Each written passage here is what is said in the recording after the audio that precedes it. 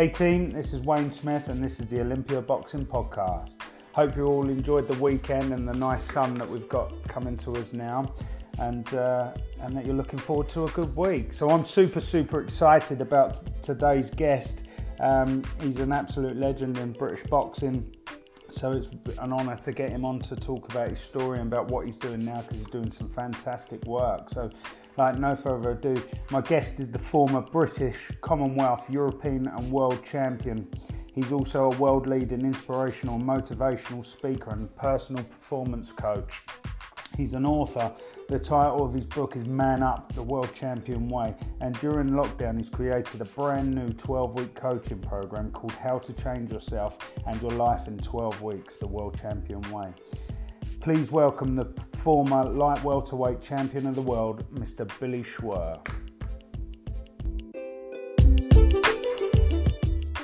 Hey Billy, how you doing, buddy? I am absolutely fantastic. Good work, mate. Absolutely. Great to get you on. Great to speak to you once again. We finally got it together and here we are, live and direct. That's it, mate. That's it. Good stuff. So how's everything been for you? Is the program's going well during lockdown and everything? Everything's going really good. I've had to make a few changes, as we all have, to my business. Yeah. But it's actually gone better than expected. It's gone really well. So I'm very happy. It's kind of forced me into something which I wanted to do anyway. So I'm doing more coaching. Yeah. But I'm doing it on video conferencing and I'm doing it from home. Yeah. So which is what I want to introduce that more into my business before the lockdown. So it's kind of enforced that to happen. And it's all based upon the contents of my book. So it's all going really well. And I really feel it's the start of something. Brilliant. It's a new beginning for something in the coaching area and the specific people that I'm targeting. Yeah. So I'm really excited. Oh, good stuff, mate. The best is yet to come, my friends. It is. Best is yet to come. You ain't seen nothing. No, you always say that, don't you? You're the best is yet to come. No, good stuff. Yeah, no, it's done the kind of same sort of thing for me as well, like with the virtual stuff, like where you're being forced to learn the new technology, isn't it? Like beforehand, you kind of putting them little bits off going, oh, yeah, I'll get to that because I'm not sure. I'm not real sure of how to do it. But then this happened, you're like, I ain't got no choice now. I've got to learn this. I've got to get on with it. You're ahead of the game because I want to be doing what you're doing. Yeah. So what you're doing right now is something I want to implement into my life. Yeah. Yeah. But, it's like the technology thing. I do struggle and it's a challenge. Yeah. It's a challenge. That's what we get over though, don't we? We overcome our challenges, mate, don't we? So that what you're doing is fantastic. And it's great that you're putting some great stuff out to your community. Thank you. And all the people that you're involved with and the difference that you're making, because I believe boxing is such a great metaphor for life, and it's something young people should be engaged in more of. Yeah, no, 100%. I couldn't agree with you more, mate. It's just getting that message out there all the time, isn't it? Just how it. Like me and you have chatted about that before, and how it just every part of boxing, like from the mental stage of it, the discipline, everything, it can all be transcended into everyday life, can't it? Absolutely, I think. Yeah, what you just described there is exactly it. I mean, that discipline and that being coached, being coachable, working with others, and the boxing side of it is it's a real challenge for us all to take part in. That's a character building trait just there, right there. Yeah, no, it really is, mate. It is. So let's get into it, mate. Let's talk about you. That's what we're here for. So just like very quickly, like. Me and you got into contact through our mutual friend Rob Moore, didn't we? Through the social media influencers program and everything, and now we're on the group together. How did you get in with Rob? How did you end up starting with Rob? Well, it's through the social media stuff, because Rob is prolific on social media, and he's a great guy. So, like myself, I got involved with his company and the programs that he's running, and social media plays a big part in our business. So we've got to really engage in it. So again, it's about having mentors in your life, people who are walking the walk, doing what you've done, ahead of you, and it's being in their environment. So so Rob's a master at social media and business. Yeah. So that's why we're part of his team, right? We're part of his community, because I think that translates to all walks of life in every area of our lives. It's about we're not all experts. We can't be experts in everything. So you got to follow people, get involved with people, coaches to help you and support you and guide you, so you can really be the best that you can be, because that's what me and you are doing. Social media, technology it's not something I've been brought up with. We're learning it and engaging with it. So we need people to support us, and Rob is part of that team for sure. And he's brilliant. Yeah, no, I've picked up loads from him. His training, his company's training a lot. I'm always following everything they do. They're so successful, aren't they? And they do. But they what I find from them is their teaching is really easy. It comes across easy, you know. It's not too complex. They teach in an easy way. That's what I like about them, and that's why I've stuck with it. But learn lots. So then, mate, let's get on. Then let's get into it. So you finished up as when you're the world champion. You finished with 39 wins, 6 losses, and 30 KOs. Boom! In your record. So it's clear to see you were a puncher, weren't you, Billy? Well, I wouldn't really describe myself as a puncher. I was more of a boxer, but I was very, very persistent. Yeah. So I wasn't really a one-punch knockout specialist. Yeah. I wasn't like that.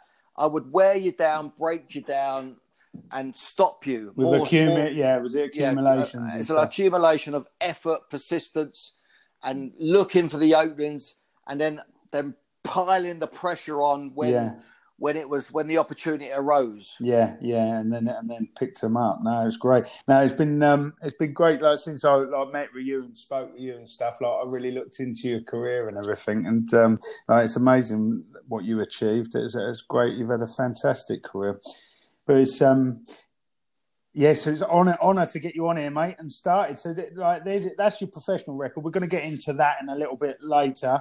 Let's start right at the beginning with your amateur record. Do you remember what your record was as an amateur? Not exactly. No. I think I had just under 100 fights, and I won. I don't know if I won late 70s, 76, 70, something like that. I don't know. So lots of bouts. And back in those days, they used to box you box a couple of times a week sometimes. So it's regular. So I had 100 fights. Well, if you think about it, my amateur career, roughly about 10 years. So so that'd have been roughly 10 fights 10 a year. a season, Eight to 10 a season, I suppose. No, that's good. Yeah, that's a good level, isn't it? No, fantastic. So as an amateur, you won 2 schoolboy titles, didn't you? That's it. The first one I was 13. So from when I was 13 years of age, I kind of realised that I'm good at this. I'm quite good. I'm good at this, and that was my first. That was. As a kid of 13, because I didn't get on very well at school. Yeah. And I remember it really clearly.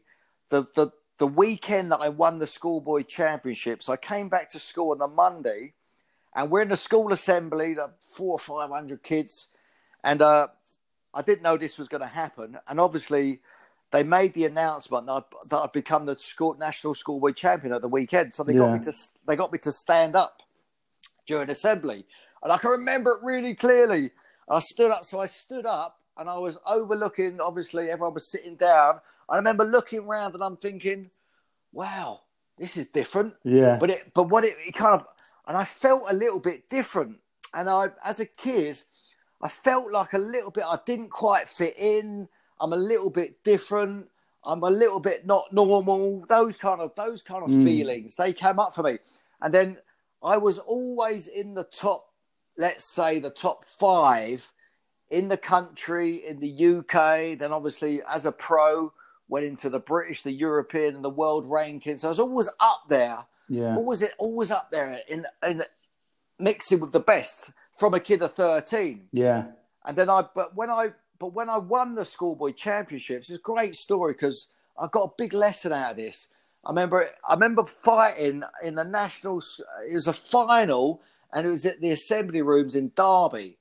Now I remember going there. I couldn't eat the night before. I couldn't sleep any, and I was like an absolute wreck. Yeah. So my dad was my coach, so he's in my corner, and we arrive at the venue, and it's the biggest place I've ever walked into. It's like, wow, this is petrifying. And it came to my turn to box. So I remember going to put the gloves on before we step up into the ring, and I'm looking at my dad, and I look at my dad, and I'm absolutely petrified. And I said, Dad, I can't do it, Dad. I can't do it. And he looked at me. He says, What? What do you mean you can't do it? You're joking. my dad's Irish, by the way. Right? Yeah.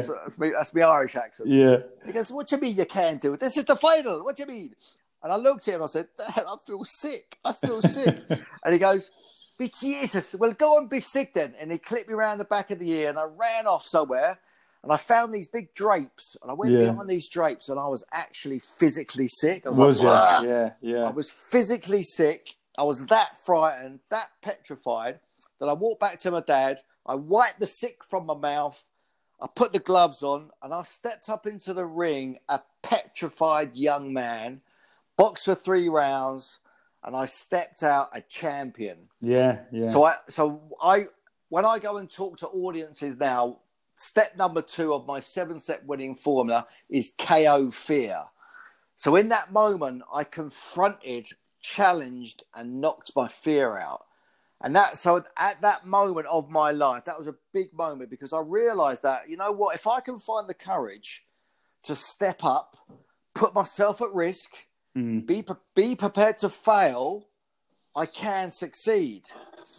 So that's the message. If you're listening to this, step up, find the courage, be prepared to fail. It's okay to fail. Fail your way to the top. That's what I say. And if you're not failing, you're not on the edge enough. You've got to be putting yourself out there more. My mentor always used to say to me, regret doing things, don't regret not doing things. Absolutely, yeah, and because you have to live with yourself, right? That's exactly it. So that was my moment of, oh wow, that's something opened up for me at a subconscious level, and it drove me forward and drove me onwards to succeed. Fantastic. So did you have them same nerves all the way through your career? All the way through as a pro, all the way through. And I remember standing there as a pro, just about to walk out for world championship fights. Can you imagine what it's like? Yeah. Top of the bill in Las Vegas. Challenging for the world title. Can you imagine what that was? Standing there waiting to walk Can't even begin to think what that was like. So that was at the MGM Grand, which was at that time, 25 years ago, it was the biggest hotel in the world. Yeah. And just as you're walking into the arena, wow, unbelievable. Was that the one? Was that against Stevie Johnson? No, that was against Rafael Ruelas. That was for the IBF title. Yeah, that was your first. Yeah, that's right. It was your first one, wasn't it? First challenge, that one. My first challenge. That absolutely, yeah. Yeah, no, fantastic. No, I expect them. The nerves.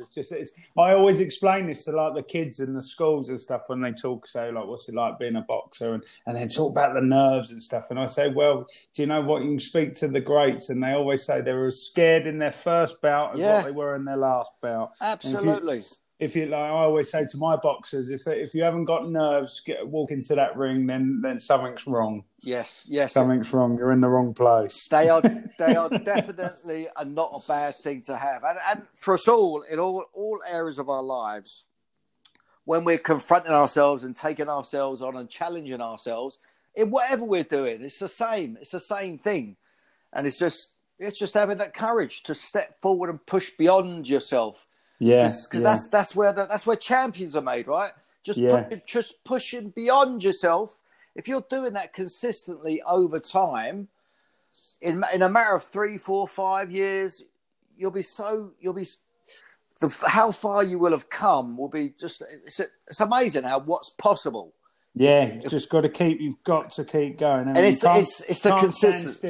It's the consistency of effort over time. That's what makes champions. Yeah, no, couldn't agree more. That is absolutely. I've got a boxer one of our club boxers, and that he's had it tough all the way. He's been boxing since he was able to, like since he was 11. He's now 19, and he's just coming into it. Like he's starting to excel. Is he? Like he's always been like a national finalist, or he's been here, there. He's always had. He had a tough route. He's always had a tough route. Yeah. Like from when he first put the gloves on, everyone he's boxed have been top level, or gone on to be greats. And he's had his loss. He's got about half and half record now because he's had a real good start at his senior life, and I think he's going to come really good. And I explained that to him. I said, you've had it. When you talk about your story, mate, the beatings you've taken, like in sparring, in the ring, everything, and now it's like the light switch is going on. You're coming good now, and it is the same, isn't it? It's the consistency over time where he could have quite easily have walked away. God knows how many times. Said stuff this, I've had enough, but he's not. He's just he's first in the gym, last out, and he just keeps ticking away at it, and he's gonna get there, I think. Well, it sounds like he's got the right attitude, a good attitude. Because I was to say, when I was a kid, there was a guy. Because when you're very young, there's some guys mature more than others, and there was a guy that was very mature for our age, and he used to smash everyone to pieces, and he used to smash me to pieces. Every week after week after week. He was so ahead of himself. Yeah. He was brilliant. And I got such a lesson from that. And the beatings that I got every week, and I kept coming back for more. Because I was driven. I had the right attitude to succeed. And that's what made you the champion that you become, mate. Absolutely. Yeah. That's what fascinates me about people. Because I've been on a journey. It's like a life quest, really, to discover what is it that has some people succeed more than others. So where does that come from? What is that about? I used to step up into the ring as a professional boxer, prepared to die. Now, it was like my life was kill or be killed. So where does that come from? That killer instinct? Do we all possess it? What is it that has some people excel more than others?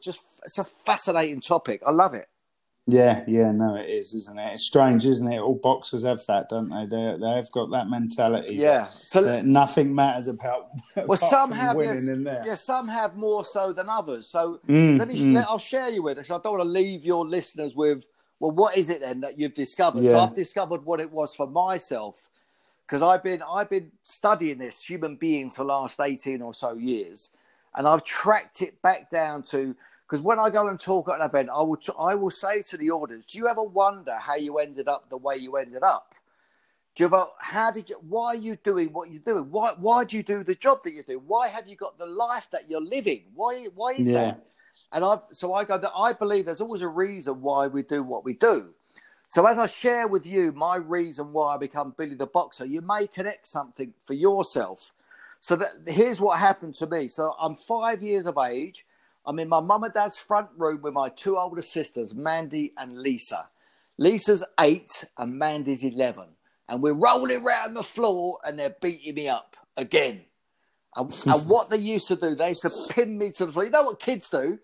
You pin them to the floor. One sits on your chest and one pins your arm back. You know that? Every kid's done that. So they used to do that to me. So I was sitting there, lying there, pinned to the floor, and I used to get so upset. I used to hyperventilate and turn blue. I thought I was going to die. I couldn't breathe. I was like, I was petrified. So then what they used to do, they both had beautiful long blonde hair. So as I'm pinned to the floor, I can't move my arms. They used to wave their hair in my face. And they used to sing to me, Billy, don't be a hero, don't be a fool with your life, which is a really old song. You may not know that one. But, no. But it's a song called By Paper Lace. And it was in that moment I made the decision. I decided that no one was ever going to beat me, dominate me, hurt me, or get on top of me ever again, especially women.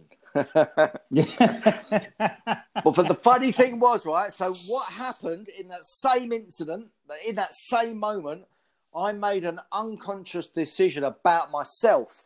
I decided that I was weak. Because I couldn't fight my sisters off, I must be weak. So then what I did was I had to find a way to prove and cover up and survive being weak. That was why I become a boxer. So if you think about it, somebody who thinks they're weak, what are they going to go and do to hide it? Try and get stronger, to try and hide it and cover it up, or to become a fighter. So that was the reason why I become a boxer. So the thing about that is that we all have an opinion of ourselves, right? So my opinion as a young child was that I was weak. And when I lost my third amateur boxing contest, I made another decision that I wasn't good enough. So as a young child, I'm weak and I'm not good enough. So that opinion of myself, I used that as a driver. I didn't know it at the time, but that was a driver moving away from being weak and not good enough. That's what had me excel so much in the sport of boxing. But it was all in order to cover up and survive something. So the thing about opinions, we all have an opinion of ourselves, right? But my mum says opinions are like belly buttons. We've all got one, and they're all different. Yeah. They're all different. Yeah. So the thing about that is, when you look at yourself in the morning, have a look. What's the conversation that you have with yourself? Does it uplift you? Does it empower you? Does it inspire you? Or does it put you down? Yeah. So have a look at your own opinion of yourself. Because listen, there's stories. So my story that I was weak and wasn't good enough was a story. It wasn't a truth, but I held it to be like it was the truth. So then my actions and my behaviours, that become hardwired into my psyche. So then I had to find a way to prove I wasn't. It became your fuel. That became my fuel. So then the funny thing is though, so in that moment, I could have went one of two ways. I could have become a victim and then kind of lived a victim's kind of existence, or I could have went the other way that I did. So something subconsciously, I decided to go that way instead of that way. So again, it's like people and the lives that we have. Why is that? And things can be changed and shift, and we can create new futures for ourselves. So if you haven't got what you want right now, another future is available. Yeah, no. But then we mentioned it earlier. It's about having the right support, the right coaches around you, which are going to provide you with something that you've obviously not got at the moment. So if you haven't got, there's something missing, then you need to look at what's missing that you can add in, and it might be a coach, and it might be reading some books, it might be education, it might be something. But that's the place to look, and that's what, and I call that being committed to excellence. Because that's what we used to do as a boxer.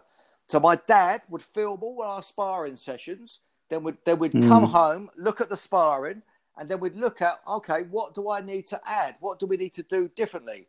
We don't look at it as like a criticism, but what do we need to? Yeah, as a tactic, as a strategy, and feedback again. Feedback. Sometimes we take feedback as criticism, but feedback is what makes champions for sure. Yeah, it's one of the changes, isn't it? You've got to be able to accept change, and that's a challenge especially sometimes for kids, because they take it the wrong way and take it as criticism, and they make it mean something about themselves. So as coaches, we've got to find a way to communicate to people differently, because some people, we're all different. So I position myself. I'm a personal performance coach. So performance is very personal. Because what's going to have one child or one kid perform is going to be maybe different to somebody else. And the people that I work with, so I'm having to figure out what buttons to push that's going to drive them. So we have to be careful of that. So that's a skill.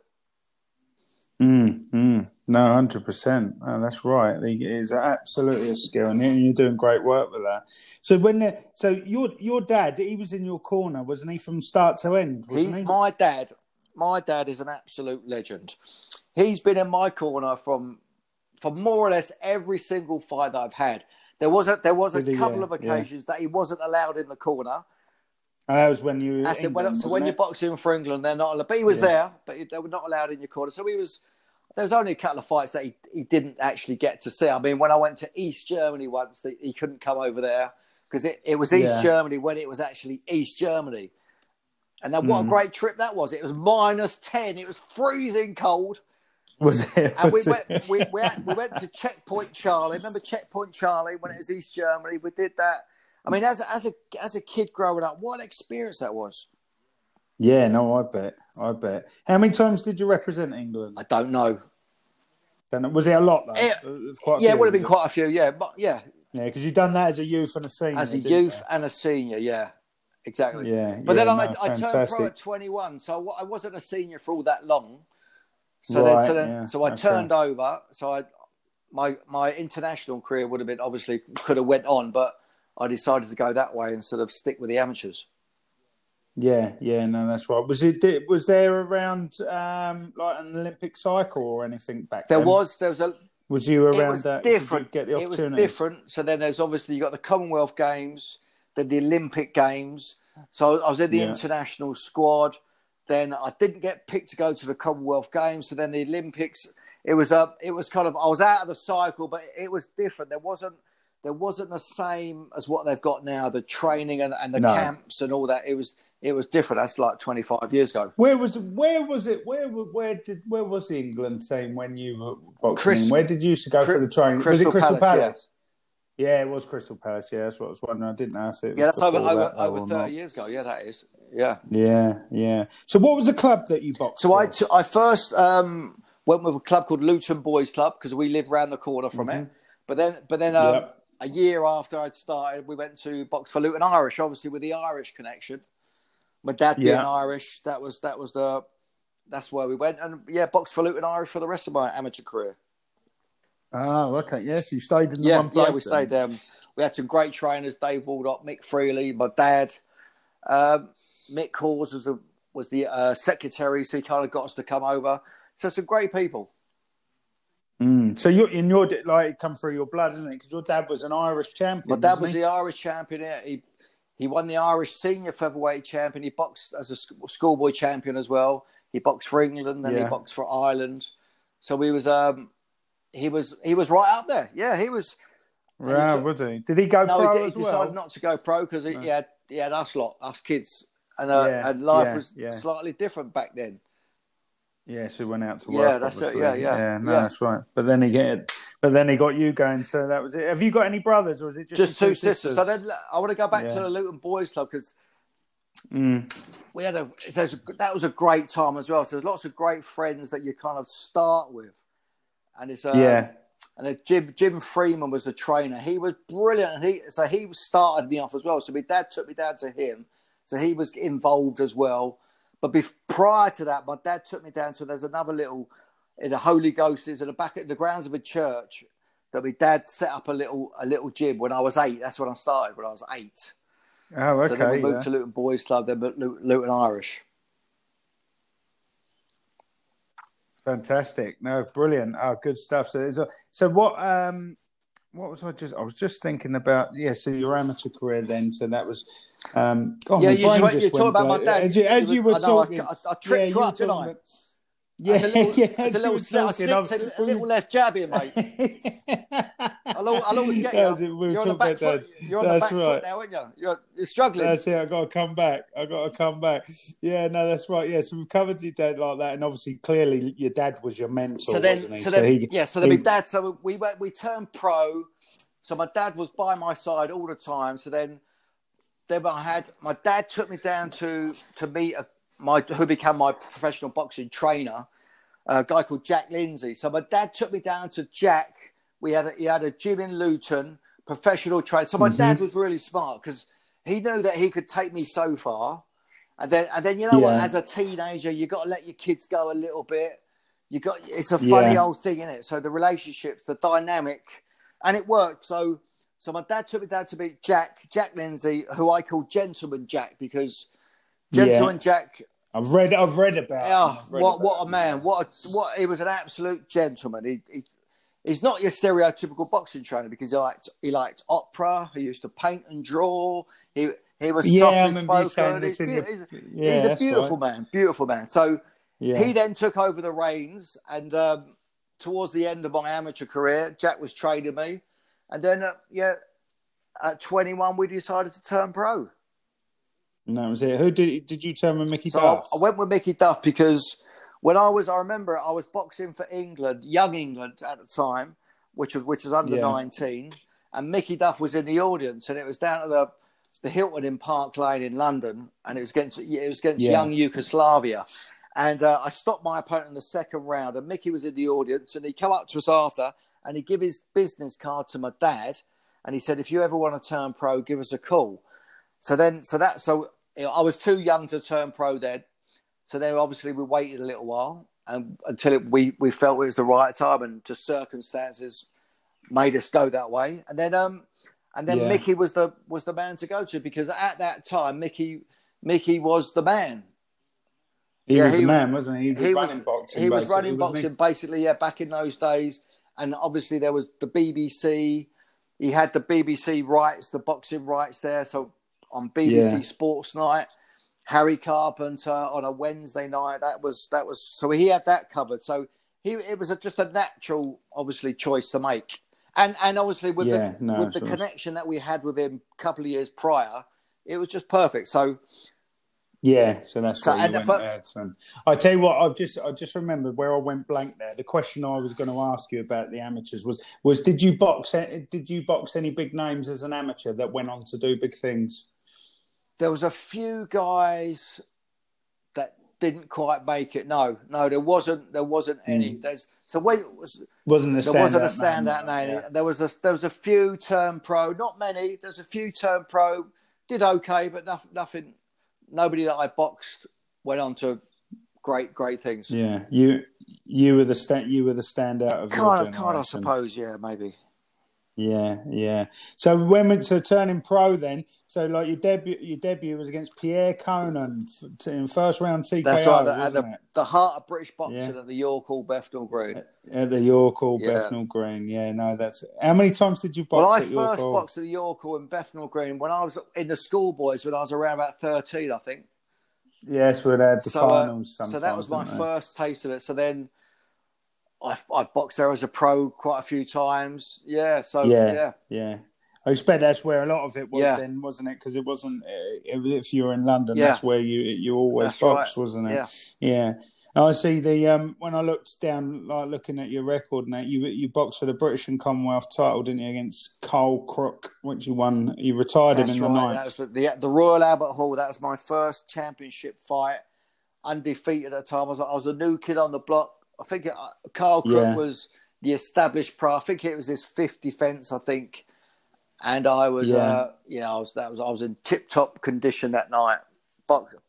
Was he? Yeah. Was that your first 12-rounder, or did you go? No, that was my first 12-rounder. I think I've done a 10-rounder, and as they move you up the rank, you do. Yeah, we did 6 rounds. We did a 6-rounder, then an 8-rounder. I remember doing the 8-rounder against a guy called Marcel Herbert, and that was a real moment in a fighter's career, to go and be able to do 8 rounds, because you're coming from an amateur. Then you do 6 rounds, but I didn't do any. I don't even know if I did a 6-rounder. But then I went up to 8 rounds, and I went the full 8 rounds, and that was a test in and of itself. Going to be able to go 8 threes. Yeah, go the 8 threes. Yeah, no, that's right. Different doing it in the gym to doing it on the night, isn't it? Completely different. It's 8 3-minute rounds. It's like, that's a different animal. It's a different animal, and you have to, and you're still a kid, so you're. You know what I mean? You're in your early 20s, or 21, 22, 23, 20. Yeah, I'd have been 21, 22 at that point. And then, developing yourself. So I was very lucky. I had a great trainer and a great manager who bring you on and develop. They brought you on the right way. Slowly over time. And I was very, very busy. I was selling lots of tickets. I was boxing every 5-6 weeks. Good, because you were fit, just kept strong, going, and just kept going, wasn't it? That's right, yeah. Because it was I noted down that you had 18 bouts was your education before your British and Commonwealth. that would have been in 2 years, I think. Yeah. Wow. Yeah, so really? I boxed 2 years and you got that. So some of them are only boxing 4 or 5 times. Yeah, so I was busy. So the first 2 years there was early stoppages, no damage, no nothing. So then you could go again 4, 5, 6 weeks later. Yeah, that's right. Yeah, because and then you had one defence, didn't you? And then unfortunately you come across Mr. Paul Burke that you ended up boxing three times. So Paul beat me on my first defence. So that on the first defence. Sorry, Paul beat me on the first defence, and then on cuts, and then we had a rematch, and I regained it. So that's how that went. Yeah. That's right, yeah, because then you boxed him again in the rubber match and beat him. So we only boxed twice. We didn't box 3 times.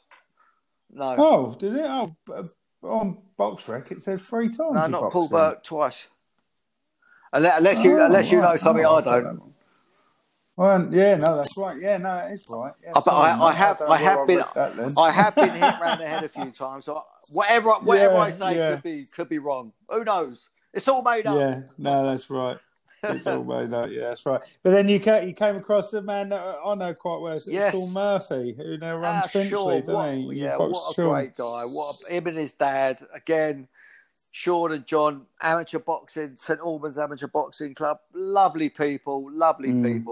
And then so I've boxed Sean, and that was that fight there that enabled me to keep the Lonsdale belt. So I'm the very proud owner of a Lonsdale belt. So that was beautiful. And it's what a lovely belt. That's the best belt out of the lot. It is certainly, beautiful. Absolutely. I held, I think it's Harold Bomber Graham, and Robin Reeds. They got them out, and just beautiful belts, aren't they? Compared, I remember seeing piece of art. They're piece of art. Yeah. He showed us, and he showed me the European belt as well, which just was like a bit of plastic. Yeah. That's all it was, but the Lonsdale belt, beautiful. So I expect you got that. So we got that. That's around my dad's house at the moment. So that's solid silver, gold plated with enamel. It's beautiful. It is gorgeous. Yeah. Beautiful. Yeah, no. But back in the day, they used to get for the Commonwealth title. They'd give you a cup. Yes, did they? Yeah, so I won a cup. Really? Yeah. Oh, okay, yeah, because it used to be a lot back then. Like when you boxed as well, it was British. It was the British and Commonwealth straight away you boxed, and that used to happen quite a lot. They were together, because obviously. So then, but you had the Commonwealth belt. Where back in the day was like a bit of it's rubbish. I'm trying to get a new Commonwealth belt, so I'm trying. So that's the plan. Trying to get it, mate. No, keep over it. That's right. So then you only had from British top, you had 2 or 3 bouts, didn't you? And then you got the opportunity, didn't you, for Vegas? How did that come along? How did that come good management? Such? Good management. Was it? Mickey Duff, the IBF title. So Mickey had connections in America. So I was moving up the rankings, and then Mickey went over there and went to one of the IBF convention, put our case forward, and that's how he got me to. That's how he got me the shot.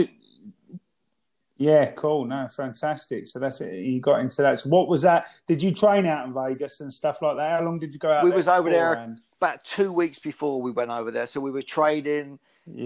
Top ranked gym. Great experience. Yeah, it was. We had people come over from all around the world. It's amazing. It was amazing. Yeah. I bet the memories from that, seeing your names up on the big screens and that top of the bill. I bet that was you'll never ever forget that. Because that was one of the things I talk about. Yeah, I mean, the Las Vegas strips. I mean, a lot of us know we've seen pictures of Las Vegas. Yeah, the big strips, the lights, the limousines, the big hotels, and I remember standing outside the MGM Grand. Well, back in the day, it was the biggest hotel in the world, and my name was flashing up in lights. Billy Schwer, Luton. It's like, wow, Luton's on the map. You certainly got it. Yeah, it was incredible. Mate, didn't you? Hey, fantastic. So that you fell again to the cuts. Yeah, we got again 2 big cuts, which required 70 stitches in. Yeah, a big cut over each eye, and unfortunately, that was my first attempt. My dream had been shattered. Yes. Yeah. So how did you pick yourself up from that? Well, we come back home, obviously sit down, figure it out. It was I was 25, still had the dream. I have a dream, and that was the dream, to become a world champion. Yeah. So we go back to work, start to build myself back up the rankings again, and I got myself up the European rankings. I got myself to be number one challenger for the European title. And then Mickey sorted all that out. So then we went over to Spain. We couldn't get the fight over in the UK. They won the purse bids. So we had to travel to Spain. Went to a place called Zaragoza in northern Spain. And we boxed in an Olympic stadium. It was incredible. It was amazing. So the guy I was fighting was in his hometown. And it was amazing. And it was an absolutely brutal contest. It was a brutal contest. And I was it? Yeah, I stopped and knocked him out in the 10th round. That was incredible. It was amazing. The fight was voted European title fight of the year. It was a bit of an epic. Really? Yeah, it was incredible. Yeah, back and forth ding-dongs. Yeah, absolutely. Great stuff. Great memories, mate?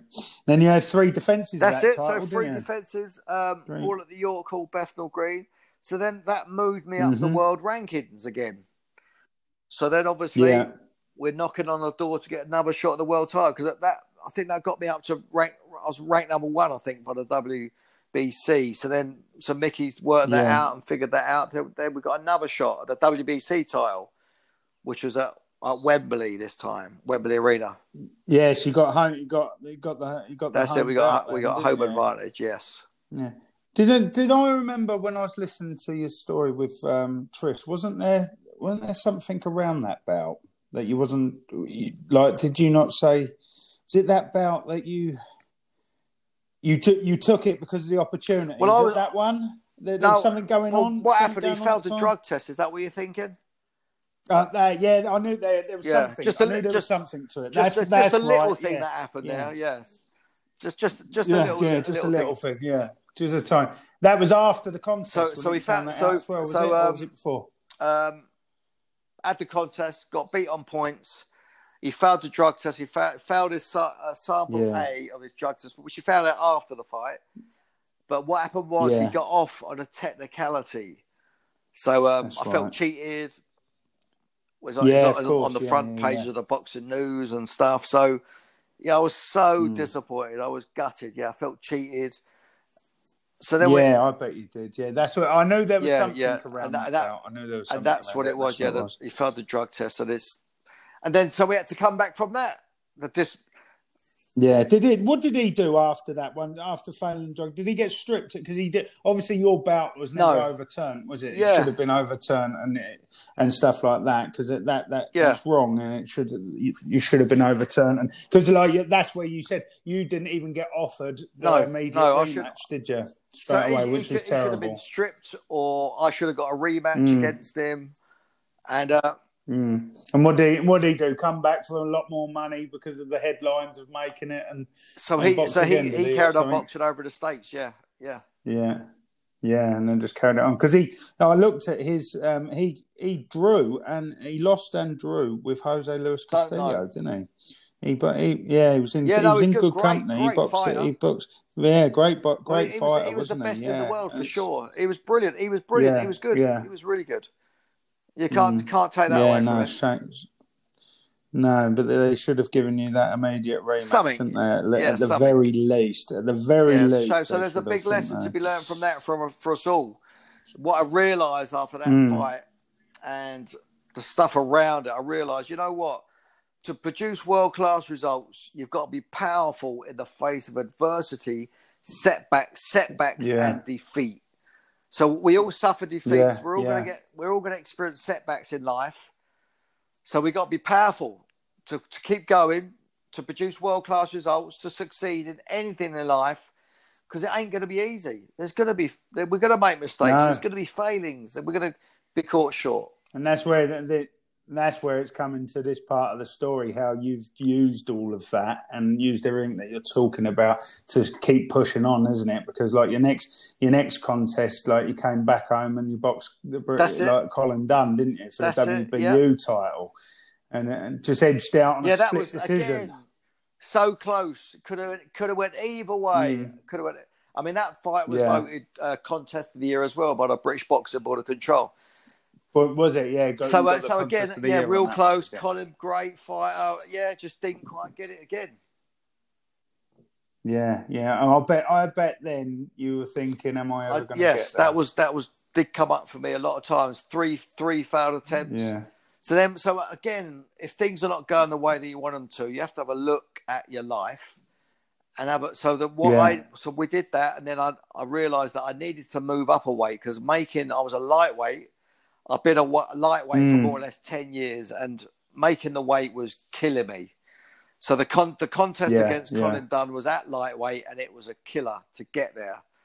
So then we decided to move up a weight after. So the next weight category allowed me to be 5 pounds heavier, which don't sound a lot. And that's it is. No, but it is in boxing terms, isn't it? When you're trying to crash it, because I expect back then, the nutritional education and everything like that wasn't what it was. No, but I didn't I didn't have all that covered yet. Yeah, it was good, but it was still, but it was different. It was slightly different. I wouldn't do it the same probably. Well, I wouldn't. No, I would have moved up a weight probably earlier because it's dangerous. It's dangerous. Earlier. Yeah, but then you find you were at top of the world there, weren't you, in the rankings like around that, and that's where the opportunities were, wasn't it? But then obviously stepping up though, you got the opportunity, the one that you've been waiting for. That was it. So we got another shot. So then, at the time, Barry Hearn got us the opportunity, and then challenged for the fourth time for the IBO title. And that was that was the one that I eventually got to hear the words I've been waiting all my life to hear at the end of 12 rounds. And the new IBO light welterweight champion of the world was Billy Schwer. Yeah, that I bet that moment will forever be ingrained in your brain. It was a moment, absolutely. Yeah, you'll feel it I bet it still brings the hairs on the back of your neck up. And it was a sweet moment, but not as sweet as what I thought it was because I ended up in hospital. So I was on the way home to the after-fight party that we'd organised in Luton that I didn't quite feel right. Yeah. I couldn't see properly, so that's right, yeah. I pulled the car over on the way to the party and I was violently sick. So the alarm bells rang and we went straight to hospital. We missed the party. Everyone got really drunk without me. And everyone's going, "Where's Billy? Where's Billy?" And I'm stuck in hospital for 2 days. Yeah, 2 days. What was that?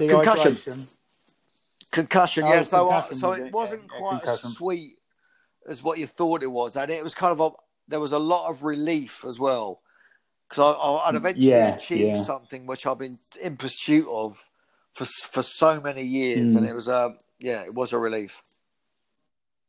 That's right. No, I bet what fantastic you got there, mate. You got there, and you got your names in the history books forever.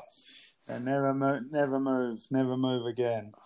But that's So you had one defence, which was the final bout. Come out of hospital, concussion after 2 days. So me being me, bit of a twat. I had my first defence only 3 months later. That's that's what I remember. That was that I knew there was something about the bout as well, and that was. So then it was listen, on my part, fighters were our own worst enemies, and I remember training for the fight, and I remember getting punched in the head, and it didn't quite feel right, but I didn't tell anyone. I kept it on the low down, and then went ahead with the fight anyway because I had to now it was business now. I had to make it pay. I wanted to get busy and defend it. But that's right. That's the money end, as they say, isn't it? The fight was an absolute battle, and I got knocked out in the 11th round. So I lost it 11th, was it? Yeah. Defense. So then it was. So what happened was I got knocked out, and then it was back to hospital because I got knocked out, got concussion, so back to hospital for the second time. But this time we travelled in style. We went in the back of the ambulance. So we're going through central London in the back of the ambulance. Sirens are blaring. We're dodging through the traffic. And it was in that moment, I remember looking out the window, and it was in that moment I realised my life as I know it was over. And that was when I made the toughest decision I've ever made to retire from boxing. And listen, for all us guys out there listening, some of us will have made life-changing decisions. They're tough.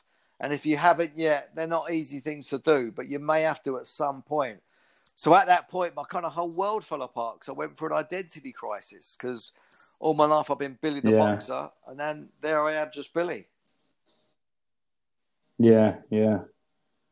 No. So it's absolute different change, isn't it? I've heard you talk about it lots different as well, like the path and everything that you went on afterwards. But what you're doing now is fabulous, isn't it? You've used everything that you've learned through that, and you're pushing on to change other people's lives. Because now, I was in a void. So when I came out of boxing, I felt empty. I was alone. I felt lost. I was so attached with being Billy the Boxer. Then I was Billy. Who's Billy? I went through depression. I wrecked my marriage. I went through divorce. I got caught up in the last recession in 07, 08. I got caught up in that. I had no money. I had no future. Yeah. My home was repossessed. I had 2 properties repossessed. And I felt like a complete failure. I actually hit the bottom, rock bottom. I was in depression. I had a breakdown. I had a mental breakdown. I was suffering. I was in so much pain that I hit rock bottom. And then that was when I woke up. Because for some of us to wake up, we need a wake-up call. And I was in a void. I was in the depths of despair. And I was in a real dark place. And then I found the courage to ask for help because I couldn't figure it out on my own. But I kind of expected myself to be able to figure it out. I was a fighter. I felt embarrassed that I couldn't work it out. But I mean, mental health is talked about so openly these days. But this is like 19 years ago. It wasn't really talked about or discussed. I didn't really know about it. No. And I was suffering. So then I eventually I got a coach. And that's why I do what I do now. Yeah. The coaches that I had in my life were not boxing coaches. They were life coaches. I mean, all athletes have coaches. Yeah. A lot of business people, they have coaches. And sometimes we need a coach for our lives. Because if you think about it, if you look around, I mean, there's loads of people that we've lost through depression and suffering and suicide. It's like, there's loads of people that I mean, if you look back, Amy Winehouse, George Michael, Robin Williams, Michael Jackson, Elvis, to name just a few. Extraordinary people, but they just couldn't manage their lives. No, and that's the journey that I then went on to really, for my own sanity, to get myself out of the big dark hole that I was in. I started to dismantle myself to really discover who Billy was. Because Billy the Boxer, the paradox was, what had me be a champion in the ring was now having me fail outside of it. Those attributes, that winning formula that I had in the ring just wasn't working for me in life. And I didn't know how to be or do anything different because my training and my conditioning from a young child, from 8 years of age, has been to attack, defend, resist, and confront. And I didn't know how to be anything other than that. And it just didn't work for me in life. And then you picked up, and then you work your way back up to where absolutely, and it's been an incredible journey. One that I just absolutely love, and that's what has me be what I'm doing now. So from the best, and I really feel that for myself as well. I'm happier, more fulfilled, and satisfied than I've ever been, and that is what I wish for everybody because it is available. Regardless of our situations or our circumstances, happiness and fulfillment and satisfaction is achievable. And so I work with guys in achieving that. All about performance, our own personal performance, our performance everywhere, in all areas of life. Great work, mate, and keep continuing to do that because I know from following you and everything and what we see on each other's social media, you're doing a fantastic job, and lots of people are always talking about the great work that you're doing and how you're helping them, their personal lives and their businesses as well. We're getting some great results working with some amazing people, and it's a joy really because I keep getting it back for myself, the contribution that I am. And the teachings, what I give to people, then I just relearn them for myself. That's right. Yeah, keep going over it, and it keeps resetting your own mindset, doesn't it? Keeps you going. So you still involved in boxing at all? To a degree, I've done a few things with boxing clubs, but I have a mission. one of my things in life is, and one of my commitments in life is that kids and teenagers have the opportunity to create and live their dreams, because dreams do come true. So one of my things that I want to go on an amateur boxing club tour up and down the country, because there are hundreds of amateur boxing clubs up and down the country. There are thousands of young kids going into boxing clubs on a weekly basis. So the natural thing for me to do where I can make a difference to young people is in amateur boxing clubs. So I want to go and deliver my mental boxing masterclass, because mental boxing is my brand. So if you think about what mental boxing is, the words mental and boxing came together when I was suffering in my depression. And I got to a point where I was having a mental boxing match with myself and the voice in my head. The can I, the can't I, shouldn't I, I'm not good enough, I'm not worthy. All of that stuff that was going on, that's when those two words came together. So I've developed a 7-step winning formula. I've created a masterclass. I've got an apparel, like I've got a clothing range, T-shirts, caps, hoodies, that kind of stuff. So I want to go into amateur boxing clubs, do my inspirational, motivational masterclass to the kids, the parents, the trainers, and I want to go and give them a cap and a T-shirt.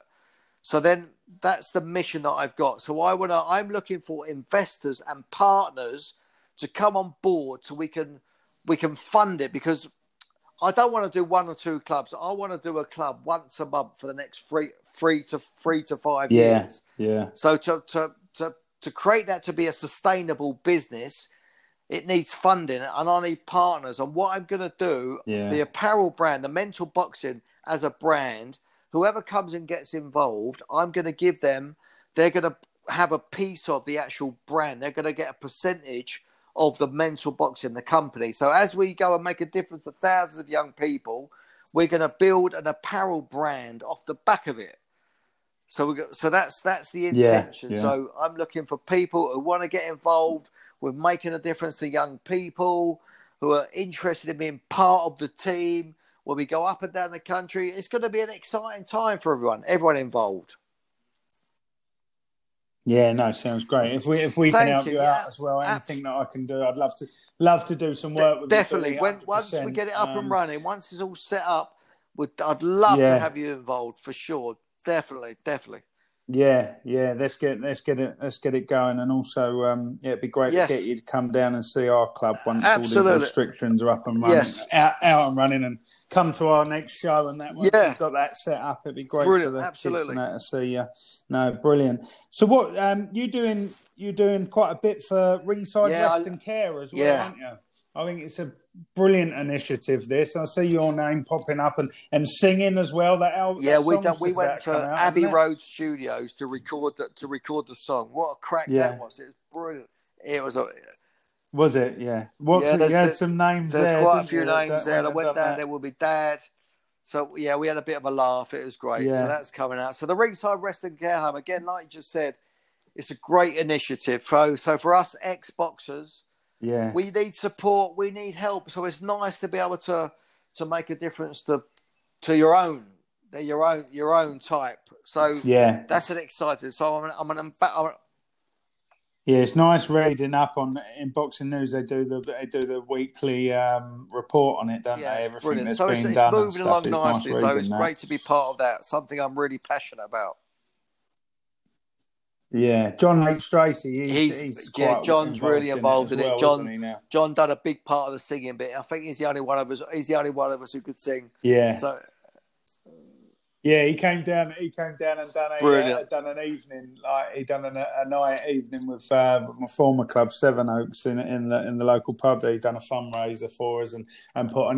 He's a great crooner, isn't he? Yeah, he's brilliant. So good for him. Yeah, it's great. Yeah. Yeah, no, it was good. And the night before we did it, he came down because obviously he lives out in Liverpool, doesn't he? And he came down and he stayed in the hotel. But luckily, he came and visited our club on the Friday in the training session. And he saw all the kids, John's belt and everything like that.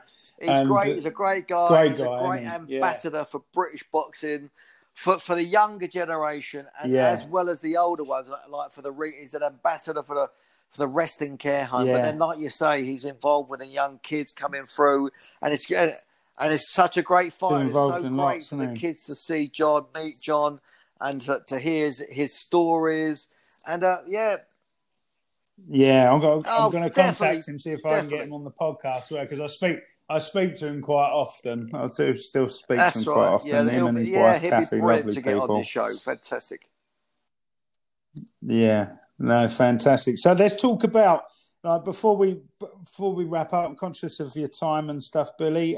Let's talk about mental boxing and your book, Man Up. Yeah, so new 12-week program. So since my experience when I was in a void, lost, the lessons that I learned and the journey that I went on, and it was a journey of self-discovery, and it was like a reinvention, a recreation. So the lessons that I got, because I figured it out. I've created a success model. So the book is all about this success model. So the book's 12 rounds. So I've got a vision. My vision in life, listen, I'm out to rock the world and cause a phenomenon. That's my vision. So my mission is the transformation of the middle-aged man. So my target market, the people that I generally work with more so than others, are men who are middle-aged, who are going through the challenges that I went through as a middle-aged man. And so they're the people that I'm kind of making the most difference with. And they're attracted to me because I've kind of been there and done it. And I've been through the suffering and the pain that lots of us go through our midlife. And so if you could transform the middle-aged man, so they've got the mindset and the attitude of a champion, so then they can pass through the blood, sweat and tears of midlife, a wiser man. Because a lot of middle-aged men are stuck. I want to get them unstuck. I want to wake them up to what else is possible. Yeah. Other ways of being and other ways of behaving, other ways of doing things, so that they're more effective. They win more often, so they can experience more success. And they can have happiness, fulfillment and satisfaction. They can possess them. They're available. But we may not get them by acting and behaving how we always have done. So it's about change. It's about having the courage and the willingness to make changes. And the change was enforced upon me, and I had to really hunker down and find the courage to make some changes, which I did, which has led me to be living the life that I'm now living. One which is completely different to how I used to be, and how things were. So, that's what I've now got, and that's what I want to share with people. Yeah, good stuff, man. I'm in through the book at the moment. I was reading it at the weekend, actually. It's really good book. Yeah, no, enjoying it. It's there's some great useful stuff in it, but you tell it the way it is as well, and that's what I like about it. It's no like. Well, it's quite simple because I'm pretty simple. And I was dyslexic at school, so writing a book was kind of agony. That was like painful. And we managed to get it done. And then I've changed the book into what is now the 12-round Billy Schwer experience. And that's the 12. And this is what you've created during lockdown. So the lockdowns enforced me to do that a little bit sooner than what I was going to do it. And I've created a program, which is a 12-week program based upon the contents of the book. It's like a 12-week training camp. That's the way that I describe it. Yeah, so you're coming to work with me. Let's go to work for 12 weeks. I'm in your corner. I've got your back 24/7. And then, and that's what it is.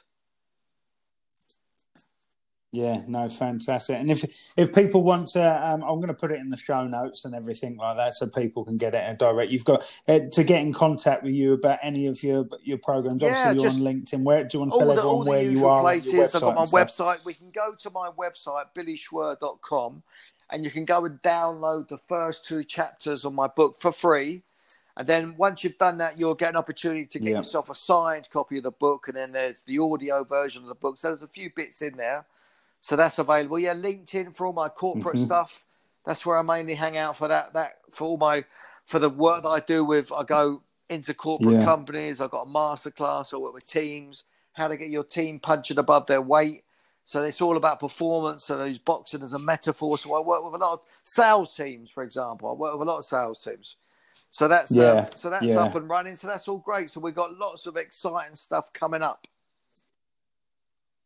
you can you're find easy me. enough to get hold of. So no, that's good. And I'll put everything in the show notes so everyone can get to. They've got direct links straight through to the book and your website and everything like that. So and we'll keep sharing it as we Absolutely, do. We share we'll keep going. Stuff, don't we? So we'll keep going. But before we pack up, I've got a couple of questions. I'll put out and ask some questions from people on social media, and so I've got three questions here for you. So first one's from Jerome Xavier from St Mary's, one of my fellow coaches, and Jerome, he's one of our coaches at St Mary's Boxing Club. And he said, actually, I was saying I nearly jumped in earlier when we were talking, but I thought, no, I'll leave that to the questions.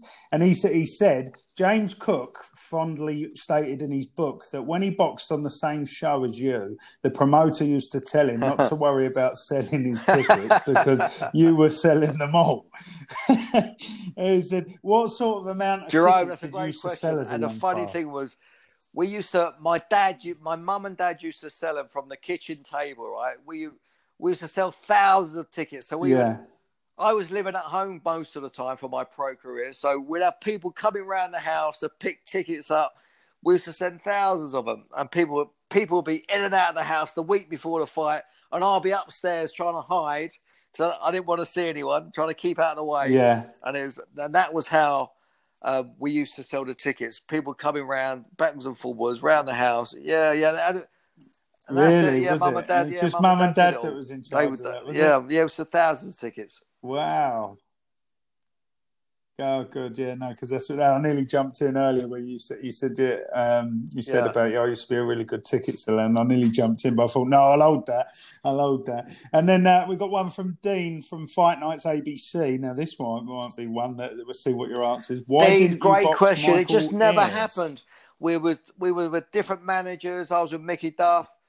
Michael was with Barry Hearn, and for some reason, who knows why, it just didn't happen. No, just didn't happen. There was no discussion. He was IBO lightweight champion. I'm really glad that we didn't fight actually, because I really like Michael. He's a great guy, and that they just our paths never crossed, as it were. At that point, just didn't happen. Yeah, cool. Yeah, and just one of them things. No, not at all. No one was scared Michael, of each other. It just didn't happen. Business. Michael is exactly the same as me. Yeah. We would have fought anyone at any point at any time, and that's who we are. That's who we were, and it would have been an amazing fight. It would have been a great fight. But I'm glad it didn't happen because I really like him. He's a great guy. Him, friends. Oh, good stuff. So then finally, who was the best you boxed or sparred? So Stevie Johnson was definitely one of the best. Yeah. Then when I fought for the European title, Oscar Kano, he was hard. He was hard. Then my European title defences, they were hard as well. So there was but the best would have been I reckon Stevie Johnson or Rafael Ruelas when I fought over in the States. Yeah. They were the best, weren't they? Did you spar with back in the day? Names? There were a few. Who did I spar with? It was around that time. Michael Watson was around that era. I sparred Gary Jacobs a little bit, but he was a welterweight. There was a couple of guys that I sparred with. A couple of world champions, but. Yeah, so you must have come up a lot, obviously, with James Cook talking about James. You must have come up a lot with James. He's a great guy. He's a great guy. We see each other. We've been going to me, James, and my dad. We've been around each other for the last 30 odd years, and we go. So every year we see each other 2 or 3 times, and we go to the same event, the Young Fighter of the Year. We go to that. We've been sitting on the same table for 25 years at least. Yeah, we try and get to his show every year that we can. And James, we love James. Great, he's a great. He's doing great work in his community, isn't he? He's doing amazing stuff with Pedro. ABC. He's really making a contribution to Hackney, around there, the young people. Yeah. And rightly so. He's got an MBE, deservedly so. I'm so happy for him.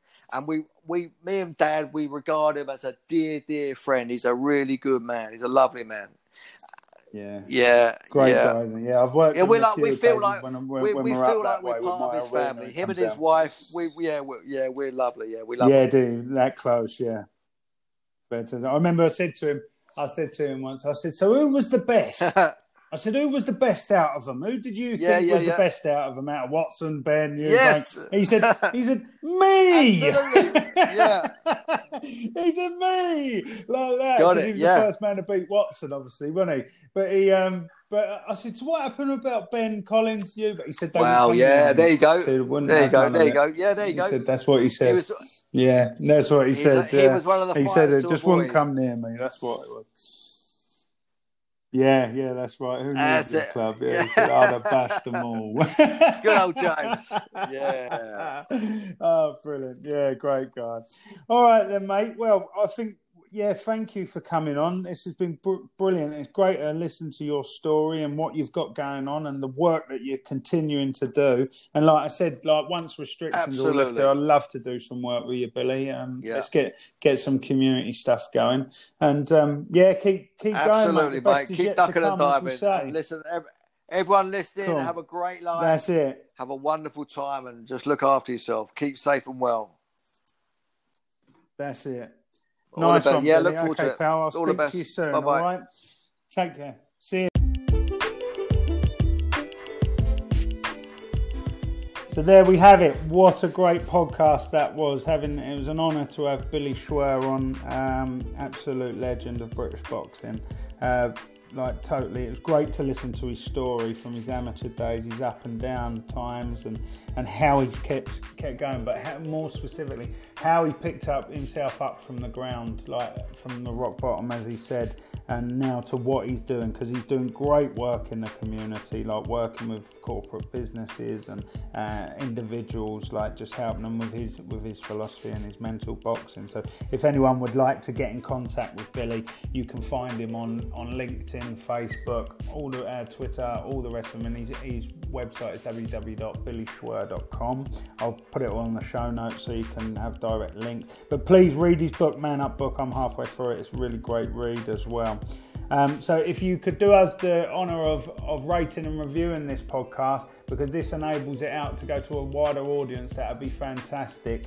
And if you'd like to follow all of Olympia Boxing's work, we are on Twitter and Instagram at Olympia Boxing. On Facebook, we're Olympia Boxing CIC. You'll find our page. And our website is www.olympiaboxing.co.uk. So I hope you enjoyed that guest. It was fantastic to get a world champion on. I'm in contact with a lot of other good names and high level, and I'm trying my best to get them all on so we can have some really great guests. If you yourself would like to come on and talk about your boxing journey or your club, if you're a coach or a boxer, that'd be great to hear from you. So we're always looking for new guests, so please get in contact. All right, guys, have a great week, and we'll see you next week with another top podcast. Enjoy your week and see you later.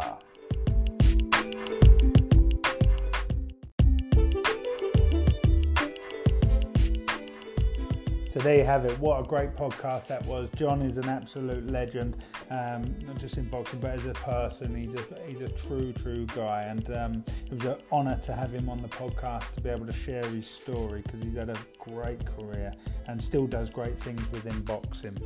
We touched on a little bit there when I met with John for the first time. He came and done a fundraising cabaret evening for Sevenoaks ABC, the club I was with at the time, and it was a fantastic evening. We raised a few quid, but the night before that, he came along to the boxing club and he met all the boxers, all the kids in the gym, and stood there with his belt, and we all had photos with him and everything like that. But on that evening, I went back to the pub where, his friend, our mutual friend Vince, he owned the pub, and that's where we were having it. And I went back to the pub to have a quick drink with him, but I was the only one that went because everyone else had things to do.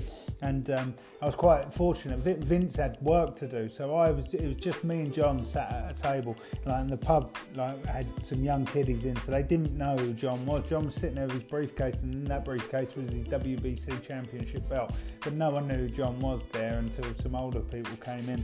And it was great because I had him all to myself, and the stories he was telling me, from some of the legends who are now his friends, and that it's absolutely remarkable, which I'm sure will be in his book that you'll be able to read, and I'm looking forward to reading that book once it's released.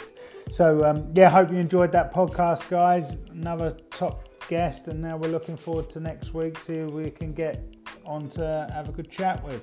So if you'd like to follow what we do, our website is www.olympiaboxing.co.uk. We're on all social media. Facebook, we're Olympia Boxing CIC.